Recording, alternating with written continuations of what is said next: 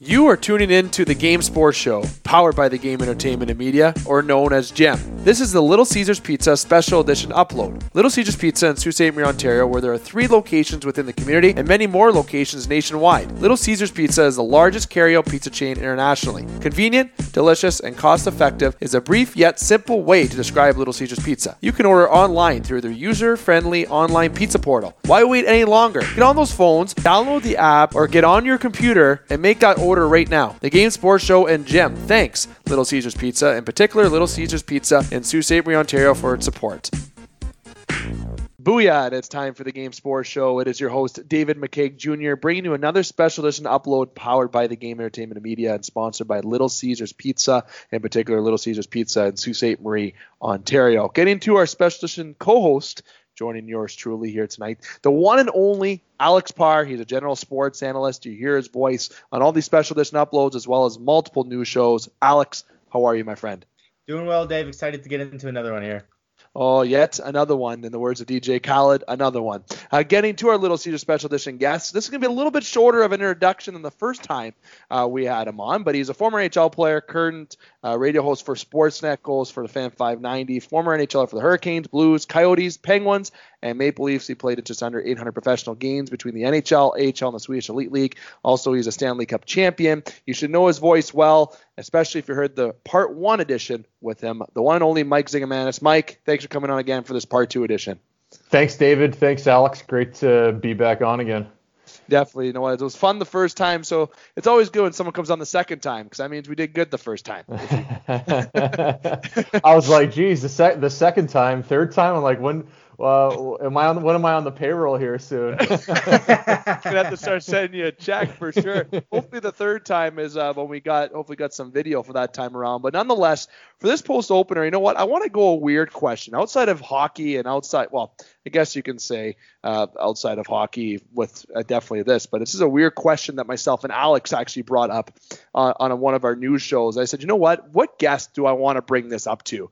And I thought to myself, I said, which one would be perfect for this? And I said, I think Mike would be, because yet he's coming on for a second time. Obviously, he had a good time for his first time. So I think it'd be okay if I went with a weird question. So it's a funny way to start the show. And the question Mike's is, I want to bullets right now, wondering what kind of weird direction we're going. What kind of question is this going to be? So when you wake up in the morning and you put on your pants, Mike, which leg do you put in your pants first? That is a good question. Well, I usually start the mornings. I actually ride the bike, so I get a workout in the morning, and I watch the games from the night before and try to catch up on things I missed. It's usually at around between 3, 4, 5 a.m. And if I had to tell you how today started, I couldn't even tell you. Half the segments from the show this morning. Some mornings are tougher than others, but yeah, the whole pre-show routine, it changes from day to day, but it usually starts, 3:30, 4 a.m. Usually I'm in a bit of a little foggy most mornings trying to make the morning coffee and get my breakfast ready, but you know what? I'll get back to you on the third episode. I'll try to remember that. I like it's put you on the spot. I actually thought you were gonna go there that you didn't put pants on in the morning. That's actually what I think that's what he was getting at. Yeah, that's where I thought you were going. I like that. That's absolutely hilarious. Now, the first topic we want to bring up off the hop, and I'm going to let Parr segue. This is something that we wanted to save intentionally for this part. And I think, Parr, actually, you found this out, I think it was midway through our first episode, and obviously we were kind of constrained for time. Since we have a little bit more time this time, I think you may have been asked this before, but I'm going to give Parr the floor with this first official topic. Yeah, I gave myself a good old slap in the head not getting to this one. But does the date September 22nd, 2013 mean anything to you? September 22nd, 2013. I'm going to say, I think I was starting my season with Rochester. I was in Buffalo training camp, maybe. Yeah. One or the other. Yeah, you were with Buffalo at the time. I'll give you a couple hints. John Scott and Phil Kessel had a little bit of an altercation that game. Yeah, I remember it quite. We actually had John Scott on my show on 590, and we were talking. I've had him on a couple times to talk about it. It's one of those games where you don't really forget. It started with we had a line brawl, obviously. I'm sure everyone remembers that, especially Leafs Nation. It's kind of started a couple shifts before that with some fights, and John Scott and Phil Kessel got into it off kind of right before the draw, and then all of a sudden it was just full line brawl. I got in a fight with McMillan, I believe his name was, and it was just complete chaos on the ice. I think some players from the Leafs jumped their bench. It was just a complete mess out there. But yeah, that was my last NHL game, exhibition game that I played in, and left on a fight, which was kind of funny because I don't even think I had half dozen fights my whole 13 years. So it's kind of fitting that I ended my last game getting ejected for fighting. But yeah, I remember the game, and we had a good game actually for a fourth line, me and Johnny. So it was when I saw him and Phil get into it and Phil slash him, I didn't really know what to think of that. But famous for those slashes. yeah, it was a fun game because I got to play against the guys. I was with the Leafs and Marlies organization for 3 years, so I was going against guys that I knew pretty well. But yeah, that whole line brawl, yeah, who can forget that? Yeah. Now, when you went out there, because you were on the ice at the time, could you sense that it was coming at this point, or were you just ready to go because you saw the rest of the boys chucking them? Yeah, I had no idea. All of a sudden, it was, I looked over and I saw the slash, and then all of a sudden gloves were flying everywhere. Yeah, that's all I kind of really remember about it. It was how many line brawls are there now in today's game? But back then, I mean, there wasn't many, and it was there was a couple of big fights that game. I believe a couple guys got hurt. A couple guys were out for 2-3 weeks after that with concussion and different injuries. So it was a bit of a rough game. I do remember that. Both teams dressed a lot of tough guys, and things like that happen sometimes. Line brawls, you don't know what can happen, right? And guys can get injured, right? Usually you have two linesmen there keeping an eye on one fight, but when you get 5 fights going, usually the two linesmen, 2 referees, they kind of back out of everything, and you're by yourself, which is tough if you're fighting somebody tougher. And in my case, I was fighting a guy a lot tougher. I was lucky I didn't get hurt. Would you say that was probably one of the loudest times you heard that building in your tenure there? No, I had been to some playoff games in the past, 2000 and our 2002, against the Canes. I was there for a couple games. It was loud. Heartbreak. Yeah, a couple of the series against the Senators years after that. It was pretty loud in there. Yeah, I've been to some loud Leaf games. I can remember the ones in Maple Leaf Gardens, really loud, the 92, 93, 94 seasons. So I've been in that building when it's been pretty loud, and it was loud for the line brawl. You don't usually hear it or feel it on the ice when you're playing. That's more of a fan experience. Yeah. Or if I'm covering the game as media, you can kind of pick up the level of the crowd. But when you're playing, you don't hear the crowd too often. Especially with a massive defenseman's arm wrapped around your head, pulling you out of a pile. I can imagine that kind of interrupts your hearing of the game. Yeah, absolutely. See, the thing is, and with you having John on your show, and of course David Clarkson is the one that jumped the bench in Toronto. It was his big contract that he signed in Toronto. We all know how that turned out, but nonetheless, there was an interesting article that I actually read, and you having John Scott, as I mentioned on your show, he brought up, and I want to kind of educate the listener to this quickly. He provided a quote to this author, Ian Oland was his name.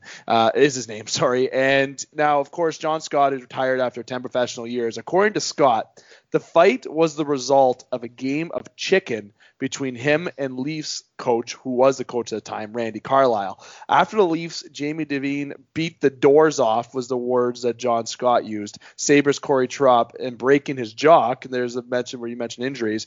And enraged Scott told Carlyle he would fight whichever player lined up across from him during the next faceoff. So Carlisle gave him, I guess, a little grin, and then he sends out the first line, which of course featured Phil Kessel. And Scott said, I can't imagine what's going through their head as they go on the ice, because I'm like Red Ross. And I'm just like, oh my gosh, he sends out Phil Kessel and a bunch of skill guys. I'm just like, what to do? What do I do? Scott went forward with his promise, and the rest was history. That was the quote that he provided. So I'm not sure if John brought that up to you or not, but it definitely seems like kind of a Carlisle-esque move to say, okay, I'm going to fight whoever you put beside me. And he puts Phil Kessel out there with the expectation maybe that John wasn't going to do that. Then you have Phil out there just hacking down trees to just try to knock down a tree nonetheless. Yeah, that's I heard something similar to that, but yeah, I guess he thought he wouldn't. I mean, you throw Kessel out there 9 times, most of the time you're not going to fight him, right? Yeah. But I guess he had to keep his word, right? And I mean, even if he did fight him, if it was just going to be if it wasn't a line brawl and he would have jumped Phil, the linesman would have jumped in right away. So I don't think it would have been too serious. And I mean, I don't think John Scott was going to absolutely, knock his head in. He probably would have grabbed him, wrestled him to the ground, but to actually, go after him, I highly doubt it. But yeah, I mean, if if you go and tell a bench, I'm going to fight the next guy that lines up against me, I mean, what are you gonna do? And I guess John Scott wanted to keep his word, but yeah, started a full line brawl. How much of that brawl do you think went into John Scott eventually going up to be an All-Star Game MVP? Yeah, it's good for the brand. Good for the brand. The whole MVP thing. He was in Phoenix, I believe, right? Yeah, at the time he was. Yeah, he was a huge fan favorite, and hey, if those are the rules, and the players that get voted in are voted in by the fans, what are you going to do? Yeah, I know there was a lot of controversy around that when he did go and play in the All-Star game, and the league didn't want him there. And I mean, you can hear all the background, how that all developed from himself. But yeah, it was unfortunate that it got blown out of proportion a little bit. The fans get to vote which players go to the game, and they voted him in. I wish there wasn't as much trying to keep him out of that game. And then I know he got moved. I think he got traded to Montreal, but didn't end up playing after that. So that was a bit of a complete mess. But yeah, if he's the fan favorite and going to the All-Star game, I thought it was great. And when it comes to the fun kind of outside parts that make the game interactive with fans, something that I feel like the NHL may be behind in some of the 4 major North American sports is just being interactive with the fans and making it a little bit more almost fun, I guess. I mean, a lot of the answers from media interviews are pretty cut and dry. Players don't want to say the wrong thing. You don't have a lot of characters like you would in maybe the NBA or the NFL. Do you have any ideas on what the NHL might be able to do to make these players a little bit more of a brand? Like, you can see PK Subban and Austin Matthews. They do a very good job with that. But what else could the NHL do to kind of help promote themselves? Yeah, I feel like that's a topic that's been ongoing the last 5-6 years. And when you look at where the NBA and NHL were in the early 90s, there wasn't a big difference between revenue and sport popularity. That's something to look at, because look how big the NBA is now. And I think their model has really worked, and it's been about the players. For whatever reason, the NHL didn't go down that path. They left it more about the teams and the crest on the front. And if you think it's that, it's tough to really pinpoint what actually the NHL needs to do to get to the point where the NBA is at. I think the NHL is not even in the big 4 sports anymore. It used to be baseball, basketball, football, and hockey, and in the U.S., I believe UFC, boxing, and the MLS soccer are ahead of hockey right now in popularity. I'm not sure about Canada, but definitely in the U.S. So that's something to definitely be concerned at if you're going to look at which sports are the most popular right now.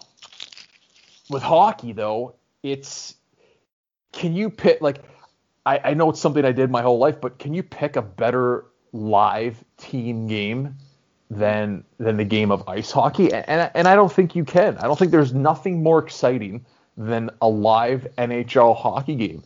So it's a little concerning when you have such a great product and it's not one of the biggest revenue sports in North America, and it's not the most popular. So does the NHL, NHLPA have a little bit of work to get caught up to the NFL, NBA? Obviously, yeah.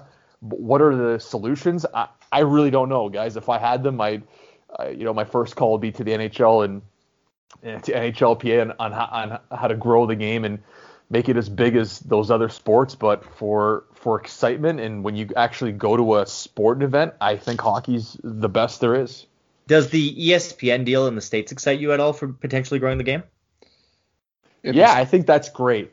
Absolutely. I think it's one of those situations where you can partner up with someone and have a media outlet like ESPN. It's going to grow the game a lot. Maybe that's what it takes to just getting them on ESPN. It's in every hotel. It's in every country.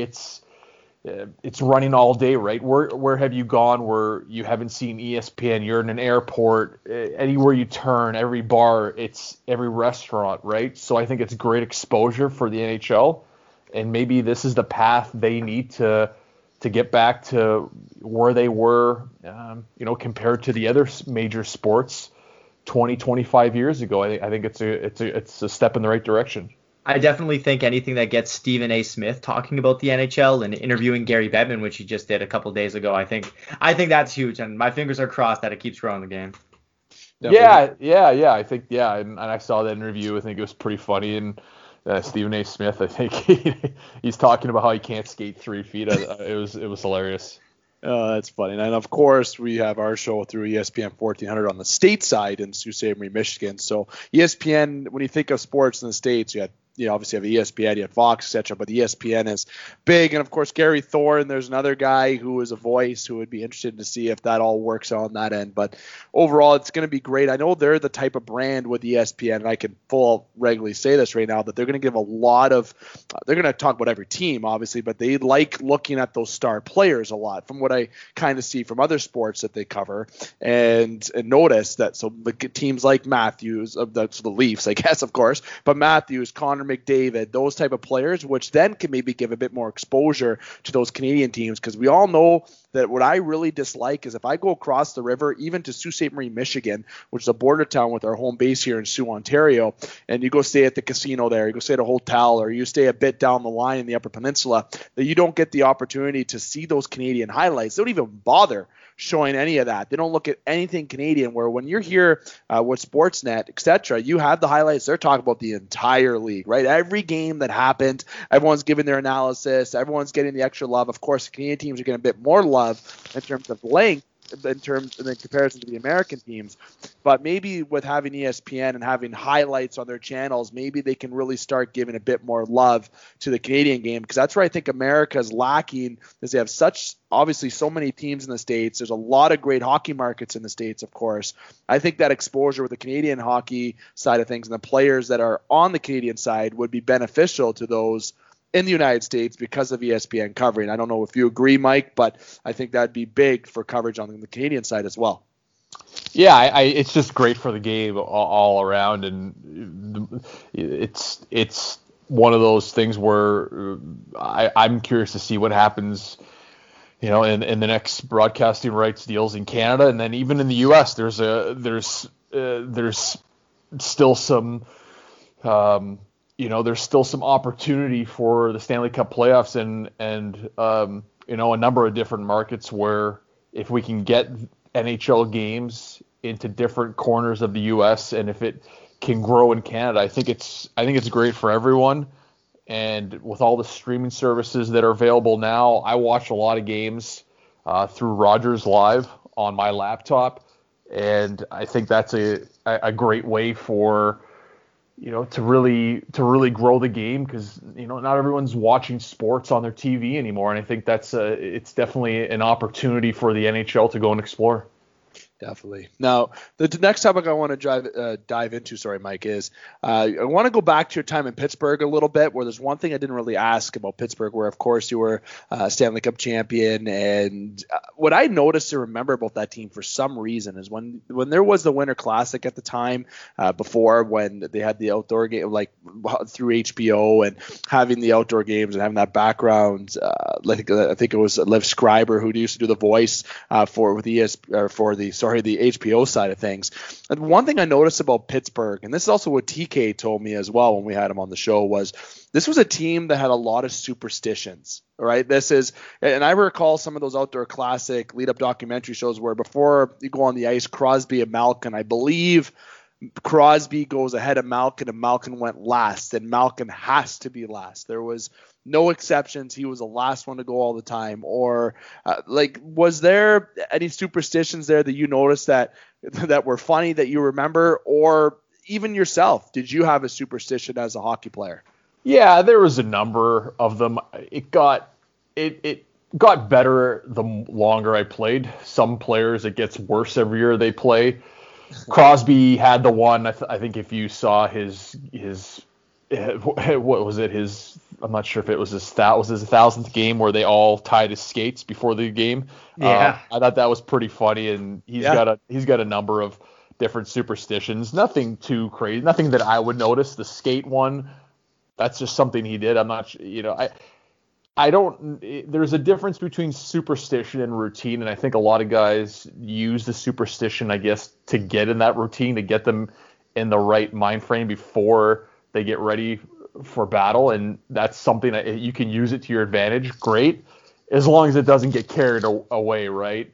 But I wasn't. By the end of my career, it wasn't bad. When I was younger, it depended on what skate you put on first, and shin pad and elbow pad and different things like that, and then you'd switch it up if you had a bad week. So nothing too crazy, but yeah, you see guys with different things getting on the ice, whether they do a special stick handle, they shoot a puck at a certain time or flip a puck over the boards.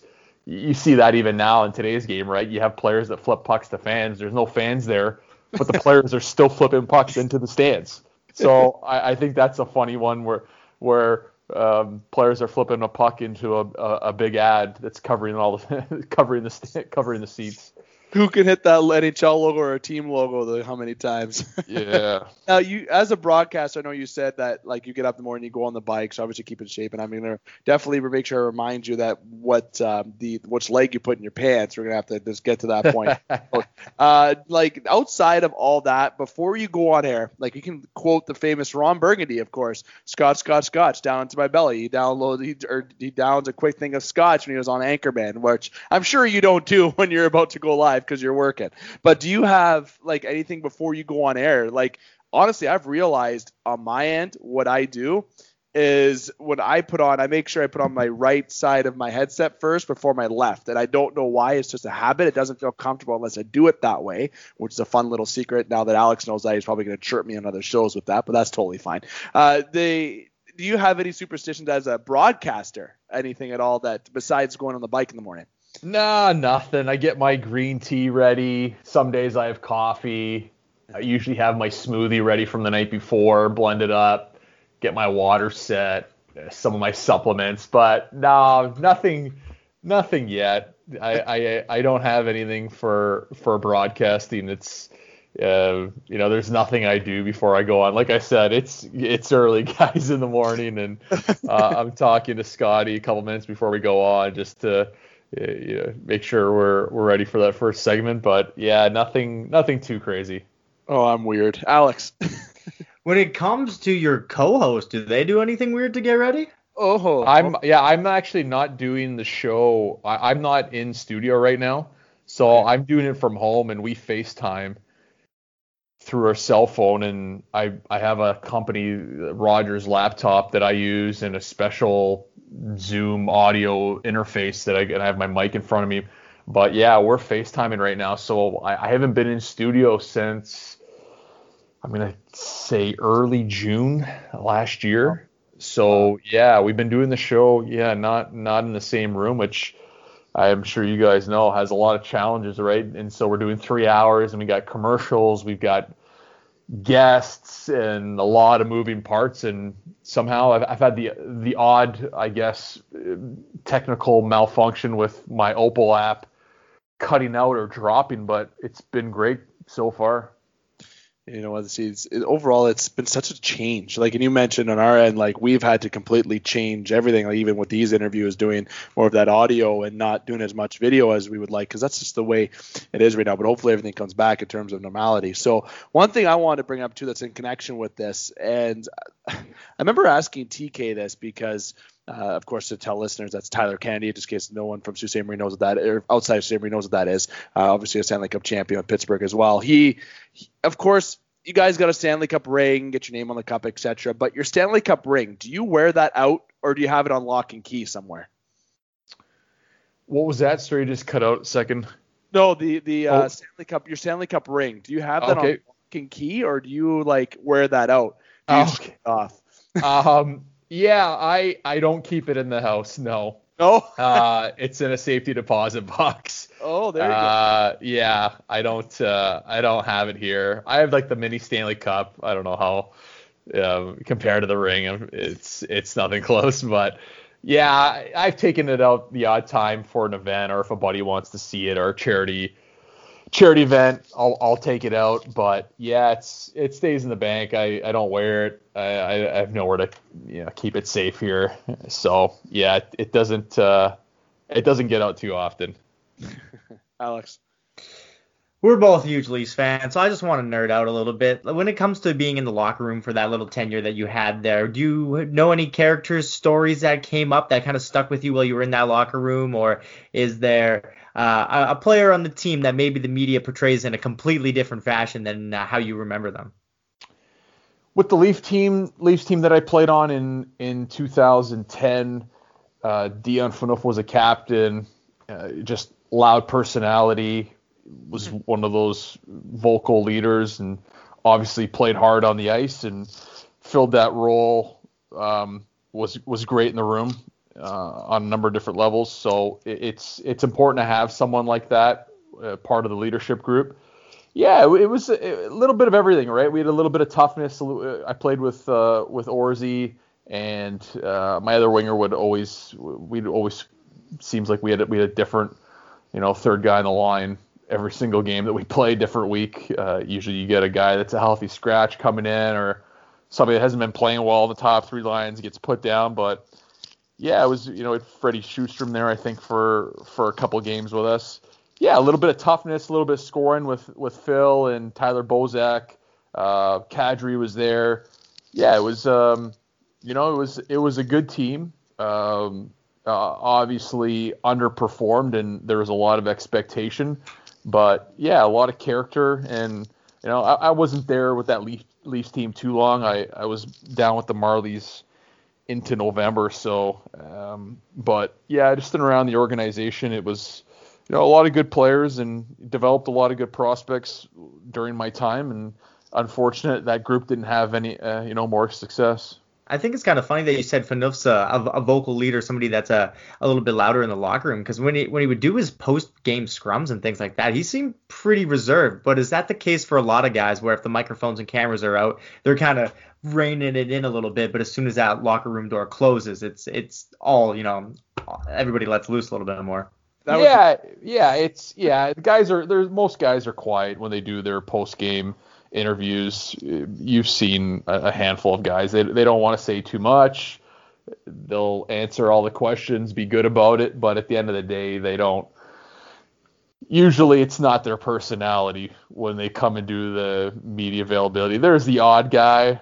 You see it more in basketball, in baseball, in football, in the NFL. But with hockey players, yeah, it's not too often you see a guy's personality really come out in a post-game interview. Who would you say is someone that definitely puts their personality out there, even when it comes to the interviews? Is there anybody that comes to your mind when you think of that? Well, the two guys that do a lot of media now for Sportsnet, Colby Armstrong and Kevin Bieksa, they were. I didn't get to play with Bieksa, but he was very chatty on the ice, and whenever he did his interviews, he'd give you in-depth answers, and you see that a lot in Hockey Night in Canada, and when he does the games on Sportsnet. Same goes for Army, Colby Armstrong. He comes on our show every once in a while, and you get to see him, as an analyst on Sportsnet. And those guys that were, vocal in the room or on the ice and would always chat everyone up, they always seem to get into media. I was definitely not one of those guys. And, it takes a special personality to go into media after, I think. It's not for everybody. You can be great at breaking a game down, or you can be a great speaker, but to put both of them together, be entertaining, and to be in the spotlight all the time, it's a lot, and it's not for everyone. No, you know what? It's Kevin Bieksa. You say watch him on Hockey Night in Canada every weekend. He seems like an absolute beauty. Okay, he's always got his hair done up nice. He's got the suit on, and his chirps are pretty funny all the time. And even Elliot Friedman can get in there with the chirps once in a while as well. But you know what? The one thing I wanted to bring up with the Leafs, and we didn't touch on this, there's a couple things, but the first thing was Ron Wilson as a coach overall in the Luke Shen kind of era in Toronto. It was in his third year, I believe, when you were there. So he was kind of already in, let's say this as frank as I can, Leaf fans were already pegging him as a failure or as a project that wasn't working out, because definitely as a hard market, as we all know. Do you think Ron Wilson, and this is kind of maybe a question that doesn't get asked too often, but did he do wrong, or did the Leafs management do wrong by Luke Shen's development? No, I don't think so. No? It's tough, right? When do you bring a guy along? At 18, a lot of guys can play for defensemen. I think it's tough. When you're a defenseman, you really don't know what you have until 250, 350 games, right? And you hear a lot of coaches talk about it. Some even say 400 games. Toronto's had a tough track. Their track record of developing defensemen, first-round defensemen, hasn't been great. And I just think this city puts a lot of pressure on you as a prospect. So if you can't separate everything that's being said about you and your on ice performance, it's going to be difficult. Yeah. And sometimes you just get brought up a little bit too quickly. And I think Luke Shen's, he's had a decent career. It's unfortunate that the expectation on him was so high. I don't think he could have played. I think it would have been almost impossible to fill those expectations while he was in Toronto. Would have been definitely tough. You know what? If you got the Leafs Nation, which is definitely extremely tough. We talked about this on the previous show that we had as well with Montreal. There's other markets that are definitely stronger than others. But I want to fast forward to now on the analyst side for yourself. This year, 2021, and I must remind listeners at the time of this recording, no trade deadline has occurred yet. But overall, and the reason why I don't know why I really mentioned the Leafs decor on this question or in terms of the trade deadline. But the question that I want to bring up to you is this the best defensive Leafs team that you have seen for quite some time? Yeah, they've made a lot of improvements from last year. Ones that stick out for me are they're protecting the front of the net a little bit more, whether that's a systems change or just a personnel change on the back end. I think bringing in a guy like Bogosian, TJ Brody, I think those are huge adds for them. And they bring you some stability back there, right? It's a completely different look, and I love the fact that they have those guys. I think they're great additions. I think they make it really tough. Even going back to Muzzin, I think he really stabilizes the back end. They're tougher to play against, and that's the biggest thing for me. I think the forwards are a little bit more mature, right? Nylander, Matthews, Marner, they eat up a lot of minutes, and if they're not playing good defense, it's tough when you have those three guys up front logging those amount of minutes. If they don't play well without the puck, or they don't pay attention to the details of defense, you're going to give up a lot of juicy scoring chances, and you're going to be hemmed in your end a lot of nights. So the fact that they're a lot more conscientious on the back end when they're playing defense. It's great, right? And it's a 200-foot game, and all those guys are developing. I really notice a big jump from Matthews. He's more physical in his own end. He's playing, he's in around the net. I think it's making his offense game even better, right? He's getting the puck out a lot quicker. And when you're tougher to play against defensively, guys don't want to go out against that, right? It's like when I played, it was going against Zetterberg and Datsuk, two of the best offensive skilled guys in the league, but they were two of the guys that were toughest to play against when you were in their end. So it was like, whenever you had the puck in their end, you almost didn't want to give it away. It was like you weren't getting any scoring chances, but you didn't want to hand it over easily to those guys because as soon as they got it, you were in trouble. So I think that's a situation with Matthews, a lot better defensively, and you can see the change in his offensive game because he's gonna he's had a little trouble here scoring last 4 games. He's been held off the sheet, but how many chances is he getting every game? He's hitting goal posts. He's had a couple empty netters he hasn't been able to convert on, but overall his game's a lot better. In those 3, it's a lot better. And like you mentioned, their defensive zone is they've been a lot better this year than last. And with as much as an improvement as you've seen in this team, do you think they should do something at the trade deadline, or do you think they should sit with the team that they have now? Making a move up front and getting a little bit more depth. I think that third line center spot's a question mark from them. Engvall has done a great job. Hyman, and Mikheyev have done amazing things down there. Really tough to play against. Good at retrieving pucks in the offensive zone. They always seem to have a guy in front of the net. They put pressure on defensemen taking pucks wide. There's a little bit of speed. There's some size on the line, and I like it, right? And then you had Hyman, and Hyman's been on fire this year. He's been doing everything he's done the last couple years, except he's scoring more now, right? That's always been the one thing of his game where it's, oh yeah, he does everything, but he doesn't quite have the finish that a top 6 forward would have, and he has the finish now. So you add him on that line, it's been very effective. But Engvall, realistically, on a cup contending team would be a 4th line centerman. So that's one thing I'd like to see is explore some 3rd line centerman options, and then maybe bringing in a top 9 winger. Whether that's, I don't think it's a guy with skill. I don't think Taylor Hall's the answer. A great player, but a Boone Jenner, a Miles Wood, a Foligno, somebody like that, right? A Palmieri. It's one of those guys that has a little bite to their game. As we say in the morning show, we say a little bit of Crag, right? A little bit of sandpaper. And I think that player could really change the complexity of this forward group.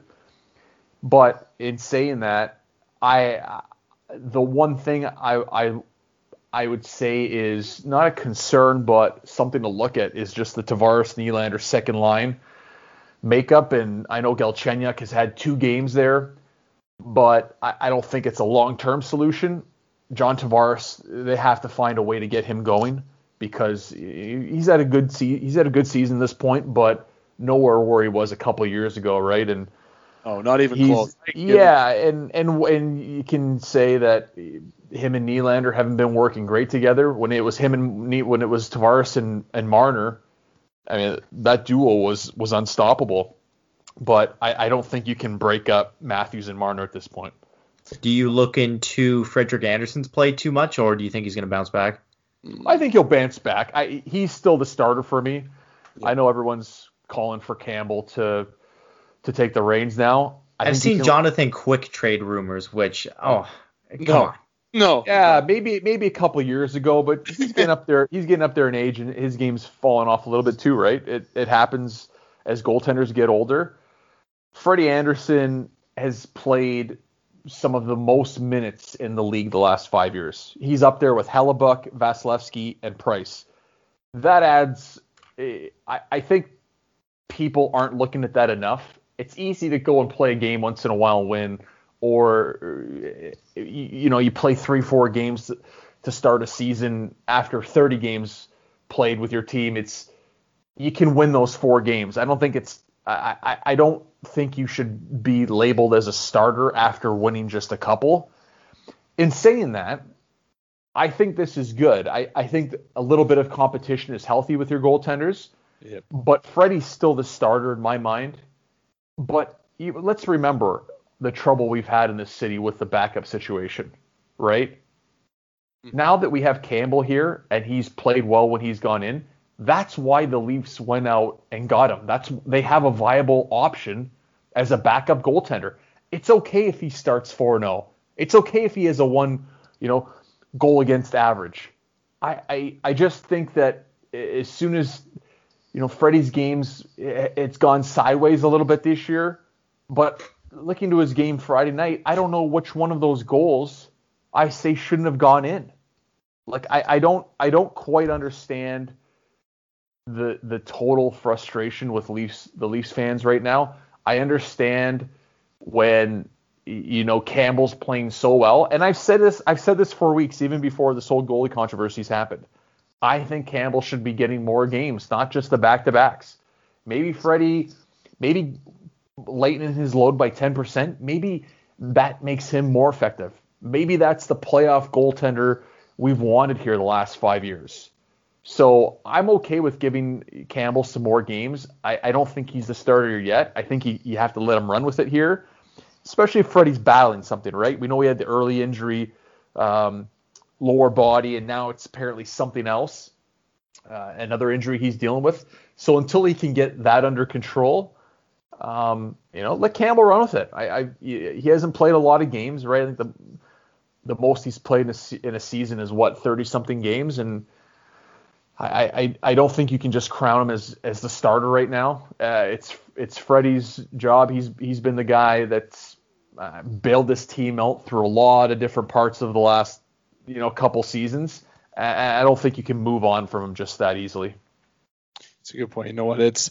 We've had so much love for Freddie, and a lot of the criticism definitely comes from where people look at his stats and elimination. And I've looked at those stats too. I know we've talked about that on shows, and when it comes to the season, he's had months where he's consistently not doing as well when we're obviously normal with a regular schedule. But Freddie Anderson is somebody who is a great guy in the locker room with the guys too. He's loved by the guys and he's supported by the guys. And I feel like he is somebody who can battle back. And you said it right there, Mike, was that option as a backup. Okay, I can't recall a backup option since we had, unless you want to look at Jean-Sébastien Aubin when they had that run back in, I can't remember the year now, top of my head. I think it might have been 06 or something around that area when they had that 9-0 run at the end of the year, and then they didn't make the playoffs because of New Jersey Devils winning in a shootout, I believe, against the Islanders. If I remember correctly. Yeah, I'm trying to get all that correct right now. So it's, there's a time right now where we look at Jack Campbell. Dubas did his job there, and the deadline, of course, the time this recording, it's March the 23rd as we record, and it's going to be a little bit later when this is uploaded, of course, but we will have we'll see what happens with the deadline. And I really think that the Leafs do need to add that forward piece. They've really mentioned Matthias Ekholm. I'm interested in that, but I think the price might be high. I've always been a fan of Max Domi, but I've been told by a lot of people they should stay away from that, and I'm starting to agree a little bit more with that. It's going to be interesting what the Leafs can certainly do. And the last topic I want to get into, Mike, before we let you go, is players becoming coaches. Now, of course, you're familiar with being involved with coaching. You've had coaches that were players, most notably, as we talked on a previous show, Wayne Gretzky. And you can even look at coaches that weren't players at a high-level background. John Cooper and even Scotty Bowman didn't play a pro at a high level that some players didn't play as coaches, as I should say. And even though you've had coaches that were players, a.k.a. Wayne Gretzky, do you think it's a good idea, and do you think it's the best transition that players become coaches, or do you think it really matters, a.k.a. Rod Brind'Amour? You played with him on the Canes. You also played with Sioux Boy Ron Francis, who's obviously going to be GMing Seattle and being a part of Seattle, of course, in that franchise.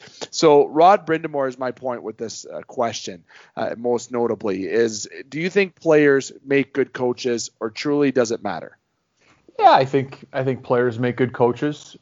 I've been lucky to play for a lot of good coaches in my time in the NHL and even in the minors, guys that helped me develop and get me ready for that jump to the show. And Wayne was great in Phoenix, and just all the, obviously what he did in his career, being the greatest player of all time. I think that's a tough situation to go into as a former player.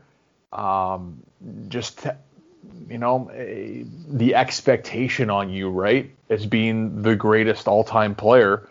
I think the expectation on him was a little bit unfair at times, before I was there, while I was there, and even after. And it's tough, right?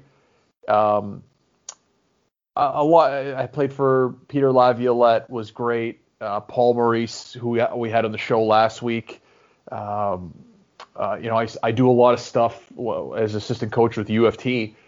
I like, there's something I implement, some part of some system or practice in a drill or something I tell a player, giving him advice that I learned from him 20 years ago. So I was very fortunate for the coaches that I had during my career, and they definitely helped me keep me, at the pro level for 13 years. And seeing what Rod Brendamore is doing now, I got to play with him in Carolina, and I've seen him in interviews and behind the bench and how animated he gets. It's different than Rod Brendamore, the player. So I love seeing it, how fired up he gets. And when they show him in the room talking to the team and his post-game speeches, he was a great guy. He was always good to me when I was in Carolina, and I'm happy to see him succeed there. Oh, he's definitely succeeding 100%. And I love you can see his veins coming out of his face when he's hollering too. The guy is an absolute truck still too. Like when he works out with the guys, he's in better shape than half those guys on that team, I think, still, in my honest opinion. But, Mike, I'm going to transition to kind of the conclusion portion here, and I want to go into the bonus questions. And I want to go first with it. I'm kind of going to go off the board with my bonus question here with you.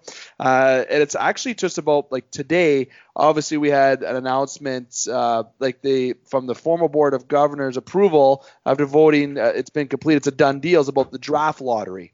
So apparently there's been kind of adjustments to the draft lottery, such as only 2 lottery wins or fewer over a 5-year period. So the Oilers look like they're going to be missing out on that a little bit. Teams jumping no higher than 10 spots, and a lottery for just picks 1 and 2. So the draft lottery making the changes. So I kind of want to pick your brain with the draft lottery. Was this a needed change? Do you approve of the change? What are your thoughts about the change in the draft lottery? Yeah, I think you can make some changes to what they've had in the past. And the fact that you don't want it to give it, you don't want to give someone the first overall pick that just missed the playoffs, right? At the same time, I don't think you'll ever find a perfect system. The teams like the Red Wings, the Senators, they should be getting that first overall pick, right? It shouldn't go to someone that just misses out in the playoffs. And I know the league, it has all these draft lottery and all these rules. It's a way to deter teams from tanking, and I get that and I respect that.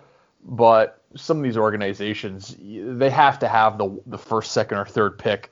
You want that franchise player, or at least a crack at it, to really, help move your franchise forward, your organization. So I like that. I like some of these changes they've made, but at the end of the day, you're never going to find a perfect system, and we'll see how the next couple of years work out with these new changes.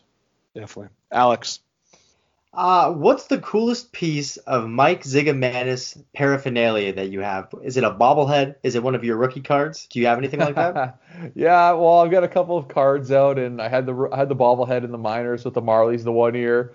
Yeah, I think that's about it. I don't have anything crazy, and I don't have these big cardboard cutouts of some some company I was advertising for and doing branding. But yeah, I would say maybe the bobblehead with the Marlies is probably one of those things where when people see it, they're like, oh, you got your own bobblehead. You've really made it. And I'm like, yeah, I think a lot of people have these. A lot of players have them, but sure. Then you respond with, you should see my lockbox. Yeah, no kidding.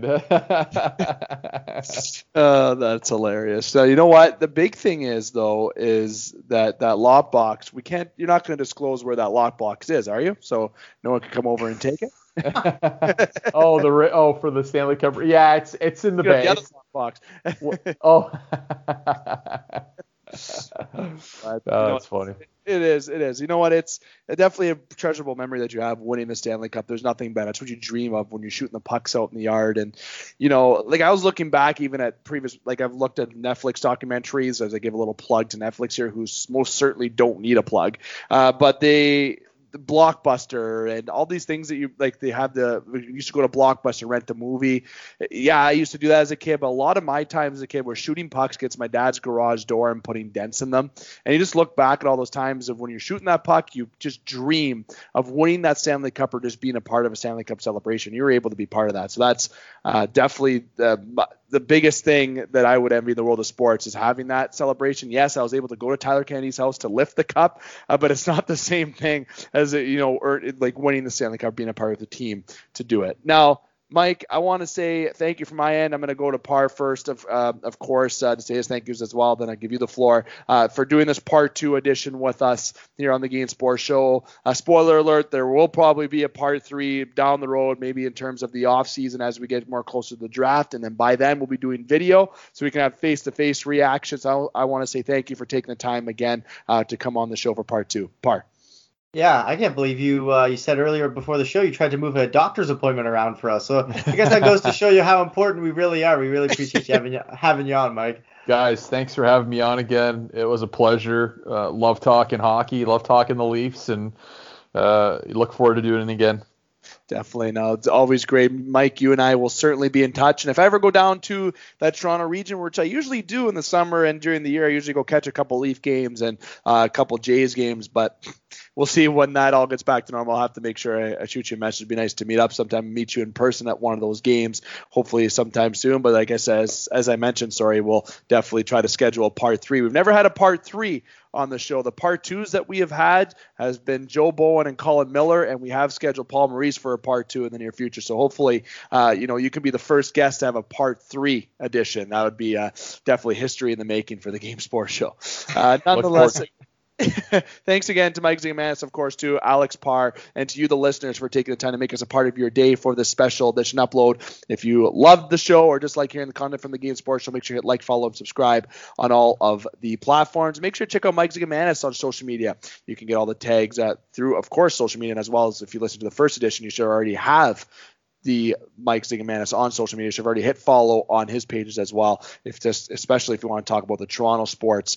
There's no other bigger Leaf fan than Mike Zigomanis, myself or Alex. Okay, I think we're all tied. I think Mike might debate that and say that he's a bigger fan than us. But nonetheless, it's been a great time to have Mike on. And I want to say as well, make sure you follow us on Spotify, Apple, Amazon, Podbean, Podtail, as well as Facebook and Instagram and our website, thegamesportshow.com. Also, keep your stick on the ice, swing your bats, catch your touchdowns, drain your threes, and shoot your shots. Booyah.